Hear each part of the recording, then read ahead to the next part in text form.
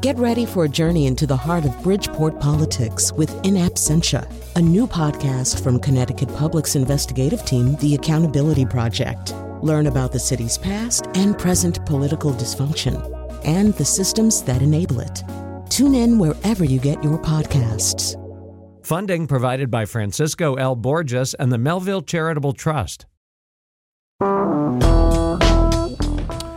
So it's always something that I'm not particularly proud of, to think that the United States is, by any statistical measure, the largest jailer nation in the world.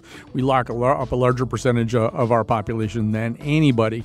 And that either does or doesn't include, depending on the numbers you're looking at, the number of people who are under continued supervision through parole programs, which carry their own burdens and often go on too long. It also sometimes doesn't include the number of people who are locked up but not tried because of the bail system here, because of the long waits for a trial. There are a lot of people who are sitting in jails right now who haven't been convicted of anything.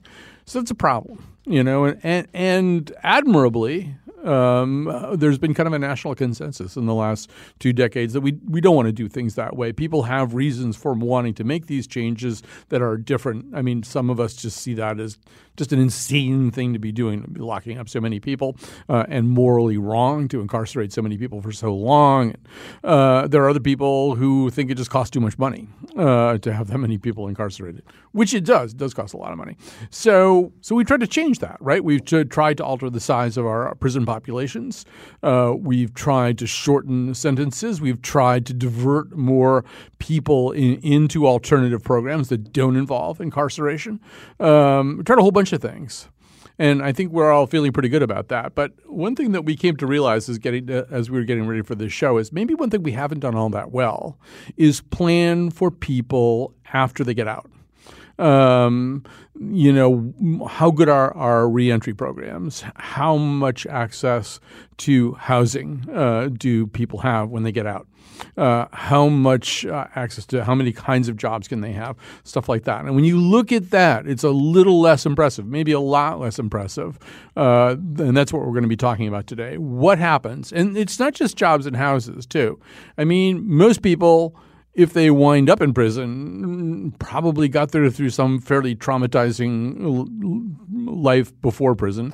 And then prison itself, this is not like, going to graduate school. This is prison. It's traumatizing. So as people get out, they are not necessarily emotionally or psychologically on the same level as people who've just been part of society during that same period of time. So how do we deal with all this? Well, we're going to talk to 3 formerly incarcerated men here today. We're also going to talk to some people who have been who are trying to be part of the solution, and we're going to try to at least give you kind of a picture. So in the studio with me right now are Larry. We're just going to use his first name. He's a husband, father, and as I say, like all 3 guests here, formerly incarcerated. Dai McKnight, program manager of Young Fathers Reentry Project for Family Reentry. Jeff Grant, former lawyer, now minister, co-founder, prisonist.org, co-host of the Criminal Justice Insider podcast on WNHH in New Haven. And we are going to just begin by just talking about, I think, what it's like when you get out. In fact, before I go into some of the nitty-gritty of policy and stuff like that, I think it's important to share experiences and particularly. So, Larry, describe what happened the day or the first week or the first month after you got out. What did you have in terms of resources or things to kind of just keep you on your feet, get you back into society? First thing I want to mention is you're right. I am 58 years old. I just recently got married and took the responsibility of a child. And I have to say it's invigorating. That's good. Yeah. But let's not lose focus of why we're here. I want to talk about the day I got out of prison. Yeah. Let's talk about that. Let's talk about that day. They put me in a van, and all I had was a box. In this box, I had my personal effects that I sort of accumulated over the years that I've been in prison. A few pictures, couple of letters I wanted to keep, and some clothing, and they put me in the back of this van, and they drove me to Hartford. Now, mind you, I'm not from Hartford, never lived in Hartford, and I didn't know my way around when I got here, but they dropped me off at St. Peter's Church here on Main Street in the parking lot, and they said, you have a nice day. Oh, by the way, we have a bus pass for you. And I'm thinking that this bus pass is going to be my ticket to wherever it is I need to go. But it was just a 2-hour bus pass from Connecticut Transit. So here we are. I'm standing in this parking lot. I just done over 33 years. And I've never been to Hartford. And before I got to this point, I was not given any sort of valid information on what I should do from here. Granted, they did give me an ID, but I just didn't know where to go. It's January 30th. It's one of the coldest days in January. I didn't have a coat. I just had a gray sweatshirt and my tan pants, the tan that we wear as prison garb in prison, and state-issue boots. So I'm standing here. And I see these group of people standing in front of St. Anthony's, what they call a homeless sort of distribution place, where you go there and they place you in a homeless shelter in Hartford. Now, remind you, it's wintertime, so they're placing people everywhere. I finally get to McKinney Shelter, and I have to tell you, it's the worst place I've ever seen in my life. There's crackheads there who's coming off their high. There's it was just a bad situation. And being that it was crowded, I didn't have a bed to sleep in. They gave me a cot that sat on the floor. And so I slept on this floor for about a week before they finally gave me a bed. Mm-hmm. But the meals was just like prison food, tasteless, not warm. And so I'm sitting here and I'm like, what do I do next? So my instinct tells me, let's look for a job. I mean, how else am I going to get some money? So I went down to City Hall. I got a map of the city. And I started listening to some of the radio shows and some of the businesses that they like to say their addresses on or whatever. And so I started going to these places and started applying for jobs. I did this for, I'm going to say, a month before I finally got my first job. It was a former offender, I think, that gave you a job too, right? Yes. Yeah. I went to this restaurant. I'm not going to name the restaurant because I don't know if they want me to put their name out there, but I went to this restaurant, and this ex-offender who I know personally, who we done time together with, and he says, you looking for a job? I see, yes. He said, I'll tell you what, come tomorrow at a certain time, and we're going to start you. Well, what about the application process? Don't worry about that. We'll take care of that tomorrow when you get here. And so I worked for them for 18 months. Mm.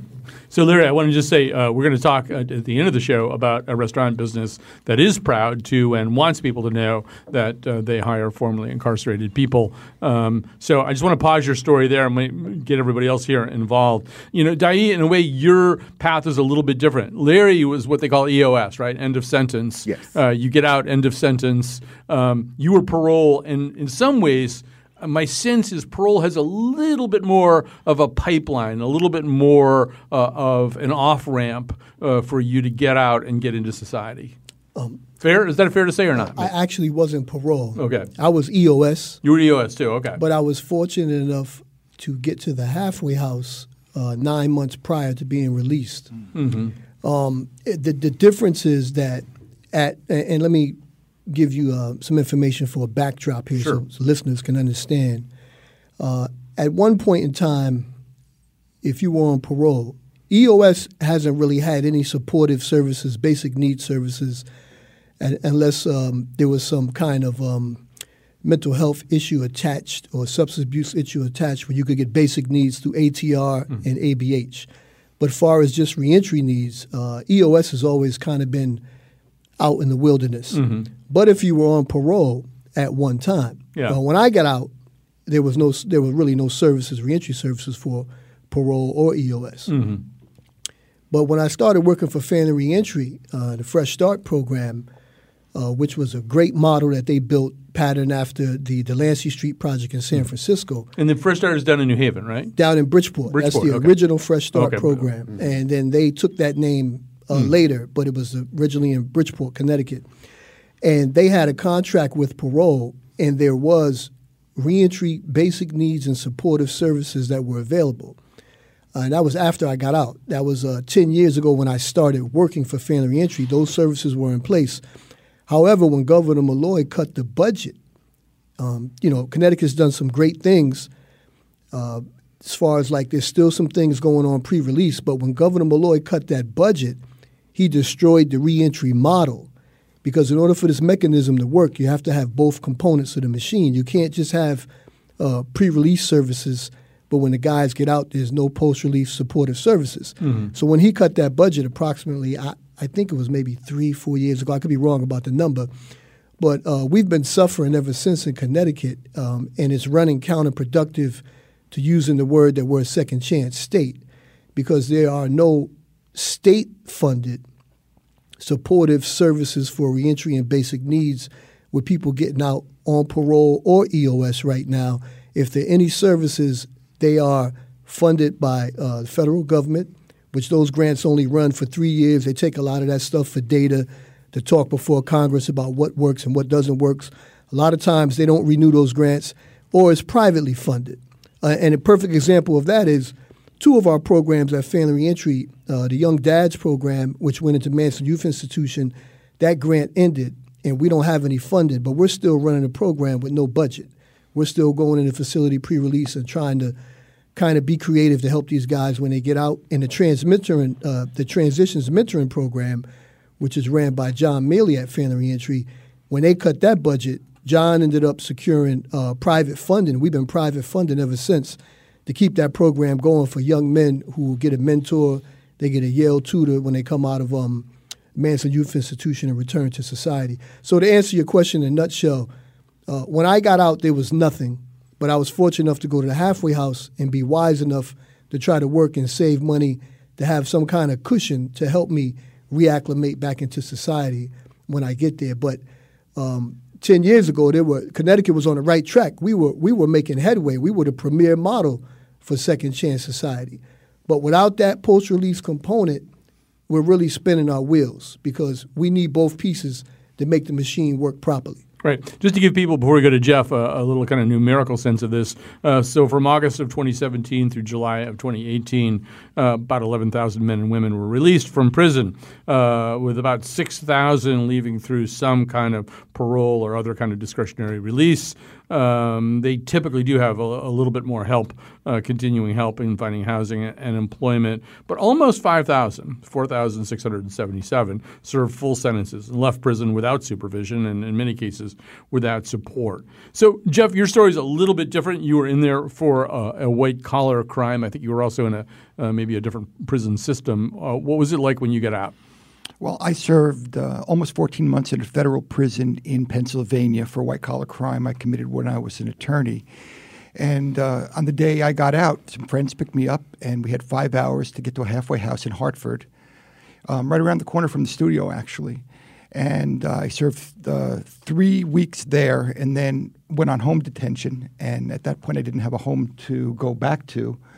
So I had to scrape together a friend who reluctantly put me up in her house and had to meet all the criteria. And then I started the road back. And just like guys, every sentence is a life sentence, Colin. And the truth is that I didn't know that I was unemployable, but I found that out fast. I started to volunteer thinking that would be a road to at least meet people and show that I'm capable of showing up and be trusted. And pretty soon, I started to volunteer at Family Reentry, where Dai has been for the last 10 years. And they asked me to join their board of directors after about 6 months. And at the time, I was the only formerly incarcerated person on the board of directors of a large criminal justice organization. About 7 years later, they asked me to be their executive director. And I did that for about 2.5 years. So I got to know the Connecticut prison system from working with the guys, from doing therapeutic work, from doing work and learn programs, from actually running the nonprofit, and from being on the boards of directors of some other nonprofits. And I can tell you that I agree with Dai 100%. This state was absolutely on the right track 10 years ago. We were doing innovative work, and then the money shut off. And on July of 2016, we woke up one day and Family Reentry had lost $2 million per year of fiscal support from the Department of Corrections, and we were operating on a shoestring trying to make it. Luckily, the agency is in very, very capable hands right now and doing great. But I left to do work directly with the white-collar people. That's what we started prisons.org, which is a ministry helping white-collar defendants and their families. And because it's true to my heart, and also a topic that's is very kind of Connecticut-centric, Fairfield County-centric. And I'm proud to be able to do that. But believe me, if I didn't cut my teeth for 10 years in the system here, learning what works and what didn't work, I'd be of no value to anybody right now in this as an advocate and as a program director. I think what you're hearing, too, if you're listening right now, is valuable in terms of sometimes we have these conversations about the state budget that are kind of abstract, what percentage of it's going to be cut, how is it going to be balanced, stuff like that. There's sort of a general sense of public applause when the state budget gets smaller. One thing that we do try to bring up sometimes is vulnerable populations often feel the first and worst of those kinds of cuts. These aren't just numbers. These are people. These are people that we want to ultimately successfully help, that we want to successfully reincorporate into society, whether it's this group of men right here or some other vulnerable population. So, Larry, I think it's almost impossible for any of us to wrap our minds around what it's like to step out into the daylight after 33 years. This isn't just a problem of you getting a job. It isn't just a problem of you finding a place to live, although those are gigantic problems. It's got to be incredibly just psychologically traumatic.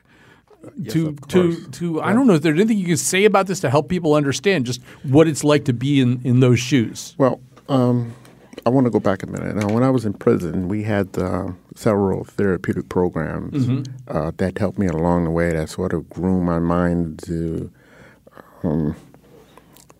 grasp the situation that I was presently in, and hopefully to it turned me around to the person that I am today. Mm-hmm. Unfortunately, those programs don't exist in prison anymore, which is one of the reasons why I decided to join your talk show we want to exploit that before we leave. Right. So to see what those programs were. Well, some of them were drug programs. Some of them were programs that basically helped to, I want to say, it was about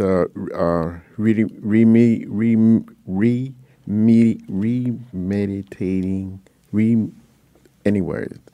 It helped me bring about some health issues that I had. Mm-hmm. And another program that I found that was very good was the art program that we had there. And that program allowed me to sort of, it gave me the use of my creative techniques, like I did in drawing and paintings and so forth. And it helped me to express artistically and examine the psychological and emotional state that I was in at the time through my art. That program needs to come back as well. But anyway. I think there's one program that was called a Lifers program. I was in a group. Yeah, so I was in the Lifers group. Yeah.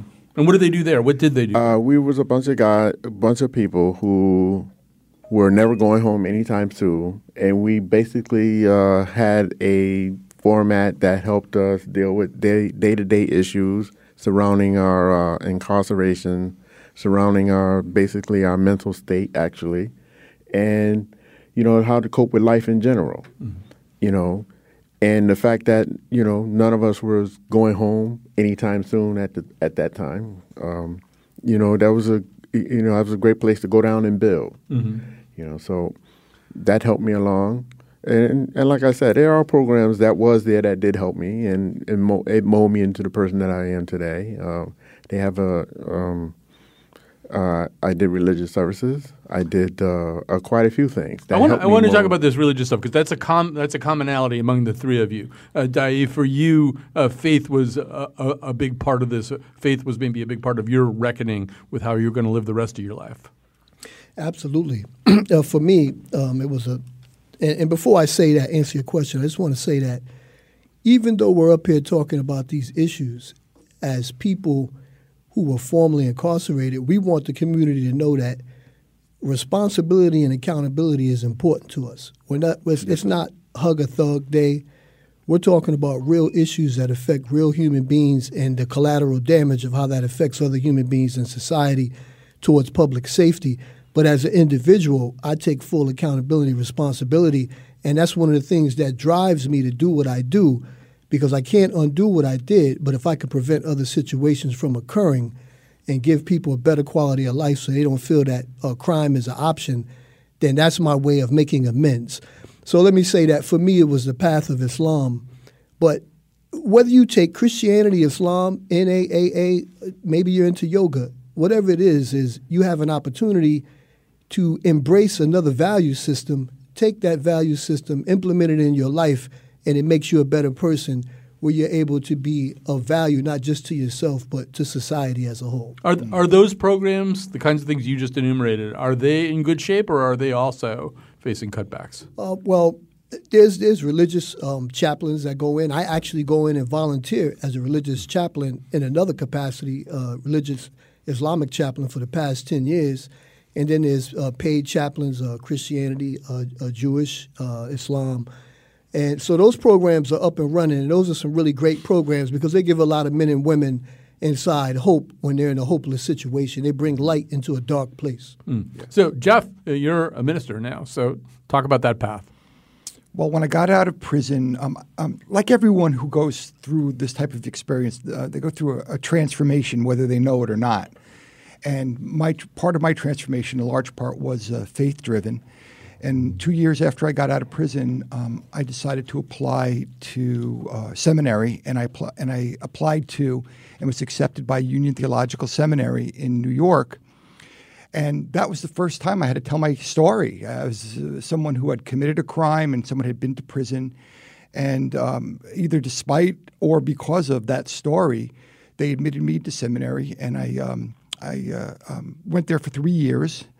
I earned a Master's of Divinity, and then I started working in churches and at Family Reentry along the same time, and in Bridgeport. And then it's become a path to a different kind of spirituality that I really understood. I mean, I've been in a recovery for 17 years, sober 17 years now, and that was really the core of my spirituality. And I give credit to my being sober when I went to prison, because when I went to prison, I was almost 4 years sober, and that's, I found out, is very rare, because there are guys who are doing drugs right up to the prison door. I mean, we're addicts, and the fact that I found recovery through the 12 steps, and was able to go to prison clear-headed and stand up and be a responsible person for my family, for myself, for my community.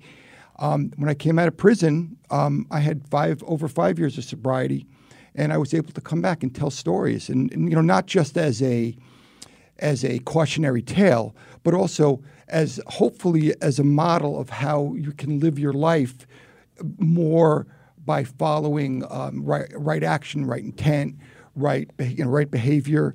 And that's what we've tried to live by ever since. All right, so we're going to take a little break here. These men are going to stay with us for the entire show. I want to talk specifically about housing, about having a place to live in the next segment. Beth Hines from Community Partners in Action will be joining us, and our guests in studio will be giving their perspectives as well.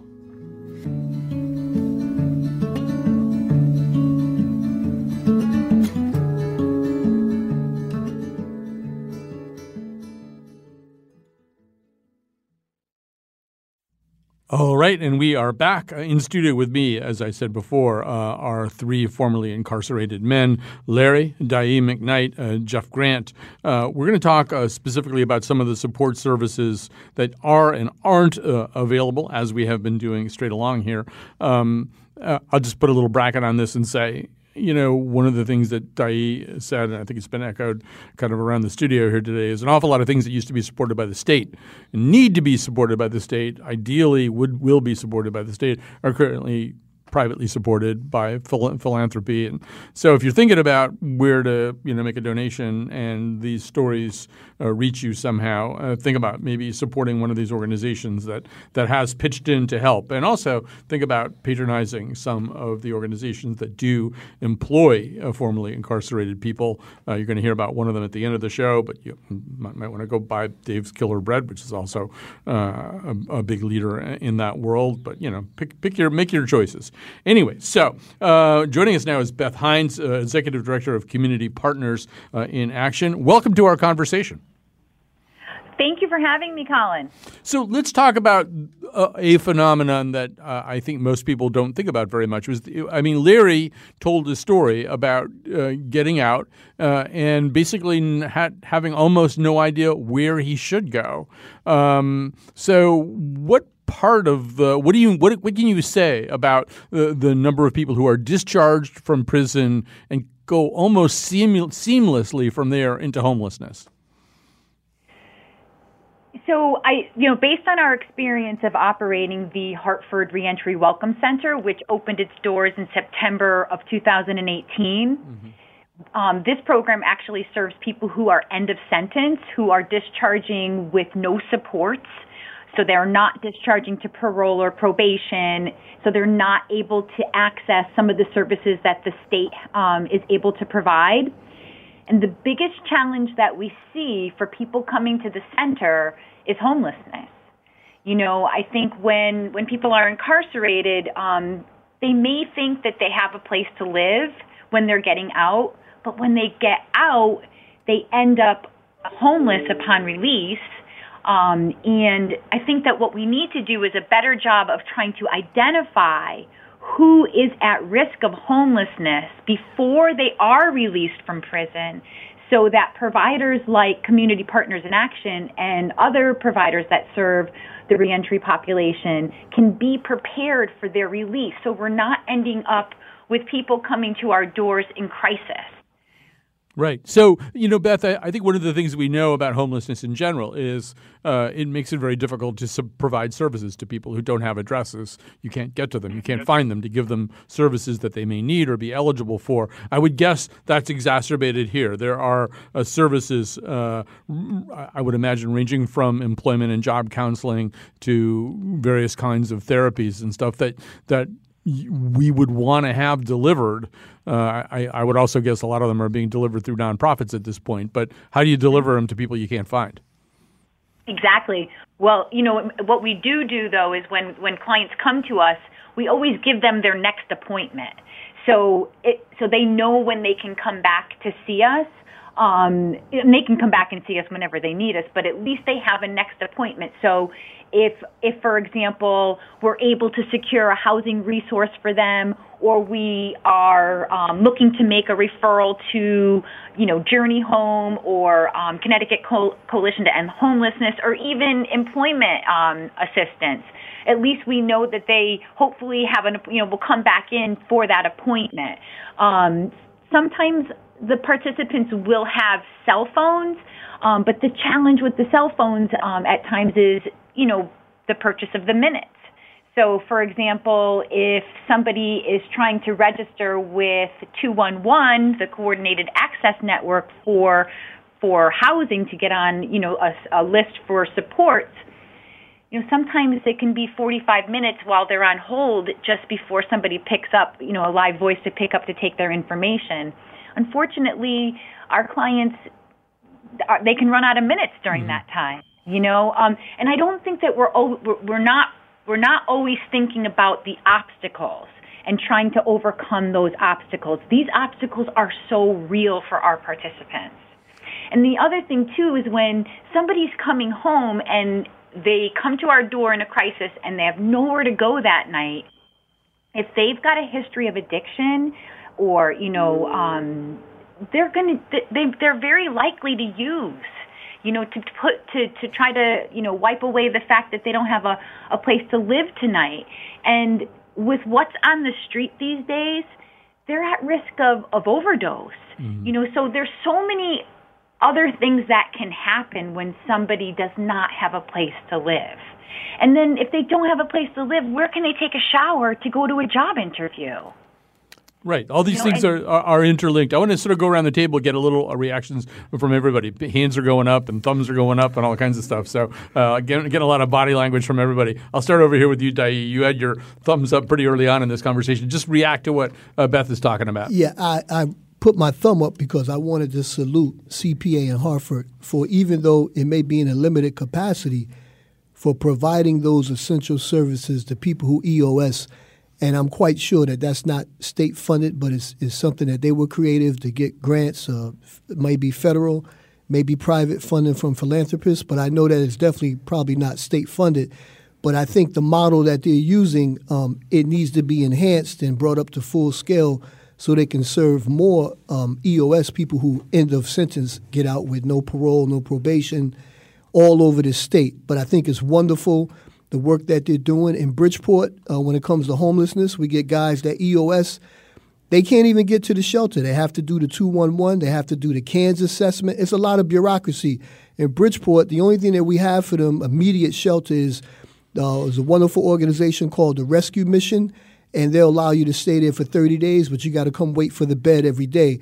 And then we kind of refer and direct a lot of our guys there that get out of prison with nowhere to go, that don't have anything in their EOS. So what they're doing in Hartford, that's very, very important, and I pray that that can actually be enhanced. Let's go around the table here. You're next, Jeff. Thank you, Colin. Yeah, Beth and I know each other a long time. I was on her board of directors for a few years. And Hi, Beth. So whether at Community Partners in Action or Family Reentry or any of those nonprofits, the reason they were defunded was because of the Connecticut fiscal crisis. But there was kind of a perfect storm of what happened there, because Connecticut figured out that because we were a Medicaid expansion state and they had changed the rules for Medicaid eligibility, so that when you immediately came out of prison, you became eligible, the state figured out that what they could do is they could pass some of these services on to providers that would accept Medicaid.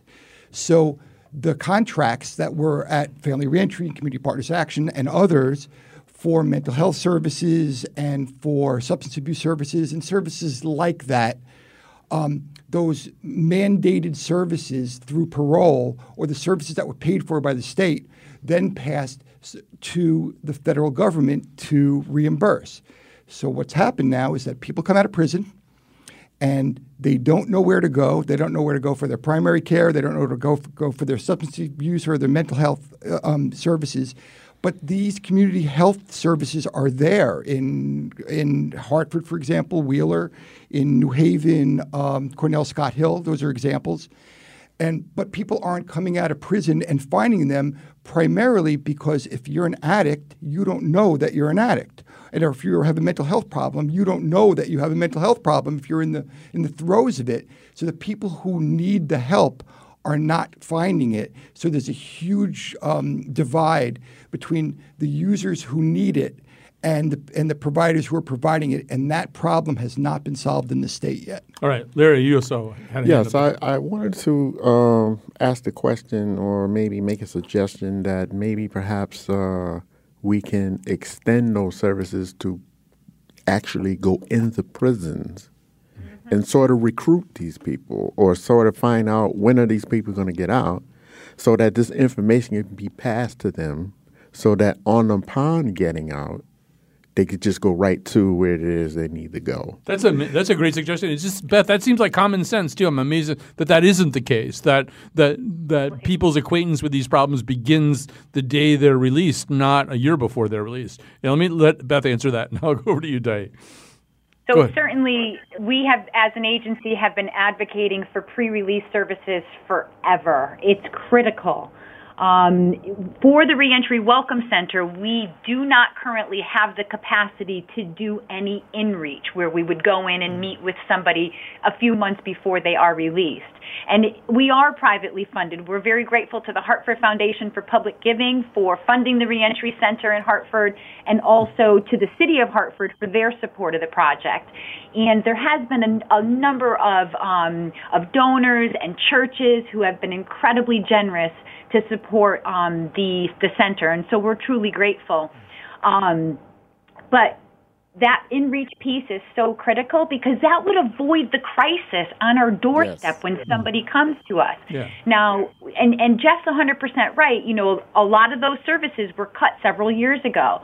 One of the things CPA has been fortunate to obtain is a SAMHSA grant from the Substance Abuse Mental Health Services Administration from the federal government, which is allowing us to go in to Cybulski and to York 2 months before someone is discharged so that we can do an assessment in terms of what their needs are going to be upon release, which will include housing, substance abuse, mental health, employment. And then what we will do is we're teaming up with Intercommunity here in Hartford, and anybody that is in need of substance abuse and mental health will be immediately connected to Intercommunity so that they will have that whole person care, the primary care, everything from medical and dental to mental health and substance abuse. We also were fortunate to be able to secure 6 recovery support beds through Intercommunity. But this is such a small scale. I was going to say that. It just feels like there's a bed to volume of need disparity there, right? And I'm sure it cuts across all the services. The amount of services that you really need to deliver to the volume of people. I mean, I just said 11,000 in roughly a year. I mean, maybe not every single one of them needs the kind of services we're talking about, but a lot of them do. I'm guessing the carrying capacity just isn't there. The what? I'm sorry, I didn't hear that. The carrying capacity, the ability, the pipeline isn't big enough to handle everybody. No, in fact, the SAMHSA grant is only funding enough to serve 55 people a year. Right. So before we run out of time here, and I don't know who wants to talk about this, maybe I'll start over here with you. I mean, another part of this is there are laws and rules about whether you can discriminate against people who have been formerly incarcerated in relation to housing and stuff like that. But I'm guessing that there are also some realities that about just where you can manage to live if you're part of that world. Absolutely. I think that before I answer that, if I may, I just want to, because I have my hand up, I just want to go back to what Larry said. The pre-release component is very, very, very important. And evidence-based research supports that you should go in and engage the client 6 months prior to release, which would contribute, a high percentage to the person have a successful reentry when they return to society. Now, family reentry, when we lost the contract, that was our model. We go in 6 months prior to release, engage the client. We conduct the assessment, help build a treatment plan, and when they get out, we help them to fulfill that treatment plan and take care of their needs. When that contract was cut, we have not stopped. I go in every Tuesday or every other Tuesday night to Willard Cybulski since the contract was cut voluntarily, and we still have 30 guys in the group. Knowing that resources are limited, these guys still come out because they want change, and when they come out, Fred Hodges is a wonderful, our Director of Community Affairs and Family Reentry.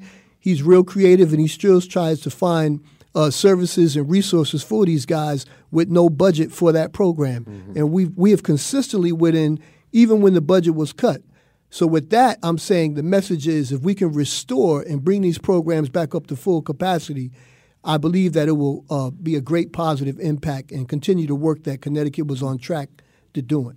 All right. So we are going to need to take a break here, and we could do a whole show, I think, on the limitations that are put on housing. I mean, in public housing, sometimes even if your family's there, you can't live there. Parole officers don't want to have offenders living with other offenders. There's discrimination. There's barriers.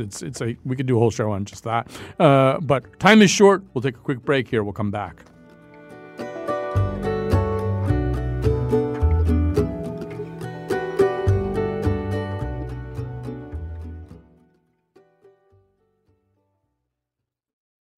All right. So first of all, I want to thank the producer who put this whole show together. That's senior producer Betsy Kaplan.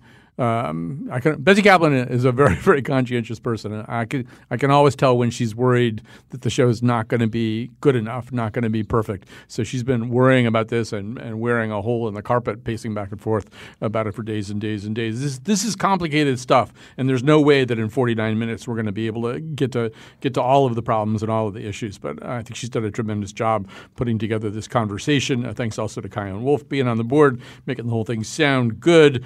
Tomorrow we are going to shift gears and talk apropos of the holiday about Halloween. Anyway, that is to come. Right now we are here to talk to our guest in studio. That's Jeff Grant, Diane McKnight, and Larry. And also joining us from one of the – I said at the beginning, Larry was able to find employment at a restaurant through another ex-offender. Well, there is one restaurant around here that is proud in public about trying to give second chances, trying to give new opportunities to formerly incarcerated people. That is Bear's Smokehouse BBQ. And joining us right now from there is Cheryl McDonald. Welcome to this conversation. Thank you. Thank you for having me. I appreciate it. Right. First of all, I just want to say thank you for what you're doing. In the course of getting ready for this show, I also discovered, I'm not promoting this necessarily, but if you don't feel like cooking Thanksgiving dinner, they have a really good deal where for like $135, you get like dinner for 8, basically, that you just take out and you serve at home. So think about that. Go on their website. Anyway, explain why you do what you do. What's the philosophy behind wanting to hire formerly incarcerated people? Yeah, so thank you first. We are often asked that question, and I have to be honest that when we opened, which was just about 6 years ago, it was not part of our original philosophy. It was just something that came to happen for us. We had a need for employees when we first opened. It was just Jamie and I. I was still working full time, and it became quickly apparent that we needed some employees. I worked at the time for the Hartford Public Schools. I had a connection to the Adult Ed Center, put up a flyer, and we hired somebody who had a background. And our next hire, same thing, someone that had a background, had been incarcerated in the past. And then we created we had a relationship with Billings Ford, and had a few more people come to us. And we just had great success. And I actually attribute our startup to having these folks on staff with us. And so I think it happened organically. As we had this success and we didn't even question it, just became part of what we did. And as a result, we've gotten to know some folks at the halfway houses that we've gotten a pipeline of employees, et cetera. So it's kind of how it happened. It's a great concept. And I assume, one of the questions is how do you find people? I'm guessing at this point, people find you. I mean, there aren't that many places that do what you're doing right now. I would guess people come and find you. Yeah. In the beginning, like I said, we had these relationships with Billings Forge at the time. And then a few other halfway houses that, honestly, I don't even recall exactly how we got connected, but I just knew the value myself of, finding people that would show up. One of the great things about a halfway house that I found was they were going to be reliable. They were getting a pass to come to work. And so they were going to show up, which you don't often get, from someone who doesn't have that kind of structure for themselves. And in the restaurant industry, especially, or, really in any industry, having people that show up and they're ready and willing to work is sometimes hard to find. So. Yeah. Let's get some of these guys to react a little bit to that. Larry, you got something you want to say? I wanted to say that, thank you, Bears, for, sticking up for some ex-offenders. I know all of us are not perfect, but still, we have some of us still have the desire to perform to expectations upon our release. And you're not the only business that does that out there. There's quite a few in the Hartford area that's have your along your line of thinking. But for those that don't, and if you're on a borderline of, hiring ex-offenders, hopefully you'll look at a bill that was passed 2 years ago with the General Assembly, bill number 6219 that gives tax incentives to small business or businesses in the Hartford area. So, if you want to use that as your startup, go right ahead. Mm-hmm. It's there for your pleasure. And thank you, Beard. Yeah, Dai, I hope we have time. We only have about 5 minutes left on the whole show. There are still some barriers to employment that you think you see as kind of unnecessary impediments to getting people back to work. There are a few barriers that legislatively they may have to be changed. But first, let me say to the company, proper name of it, Bears? Yeah, Bears. Thank you so much for giving our guys the opportunity. And here's an interesting statistic for you.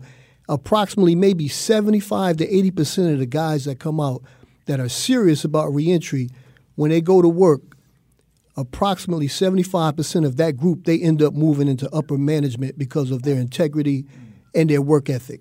And I'm quite sure a lot of business owners have witnessed where they've put the keys in people's hands who were former offenders, and they were some of their best, most reliable and loyal workers. So I thank you real quick. But two areas, to get a PSL, public service license, that law came out after 9/11. It was to prevent, I guess, terrorists from getting in certain places, getting certain jobs. But it affected people who are formerly incarcerated. If you're formerly incarcerated, you can't drive a limo, you can't drive a cab.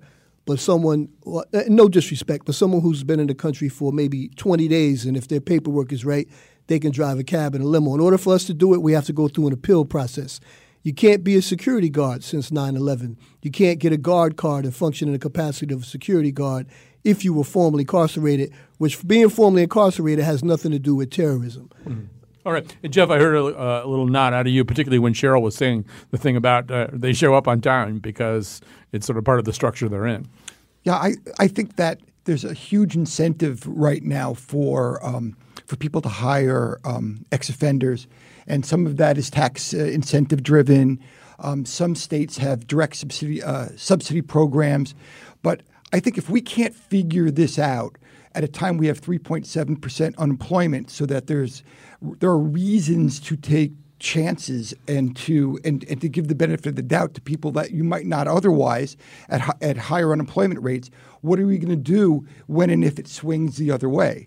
So right now is the time that employers can reach deep into this pool of people who are smart and can be trusted and are just brimming with the need and the integrity to be able to move forward.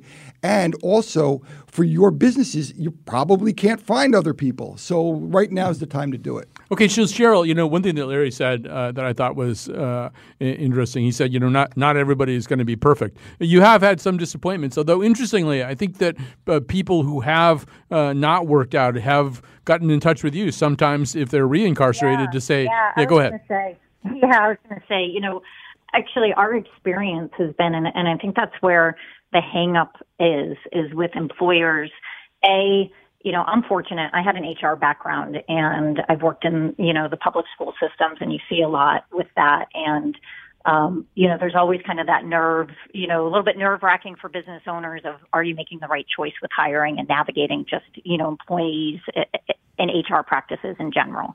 So, but once you can kind of get past that and get even just one person on board and see that positive experience of, the loyalty, the trust that is there, because you're extending that to them when you have that open dialogue and they know that they're not hiding anything from you, and you're still extending, trust and a job and an opportunity. it's reciprocated. You get that back tenfold as an employer. All right, we're going to have to stop there. We're unfortunately totally out of time here. I want to thank everybody who helped out here today, especially these three men who are in studio with me sharing their stories. And, one thing Jeff said during the break, Connecticut is like ahead of the rest of the nation or at the lead, and we're still not doing anywhere near enough. These are programs that are inadequately funded, just addressing a sliver of the population's needs, but we're better than most states. Think how sad that should make you. All right.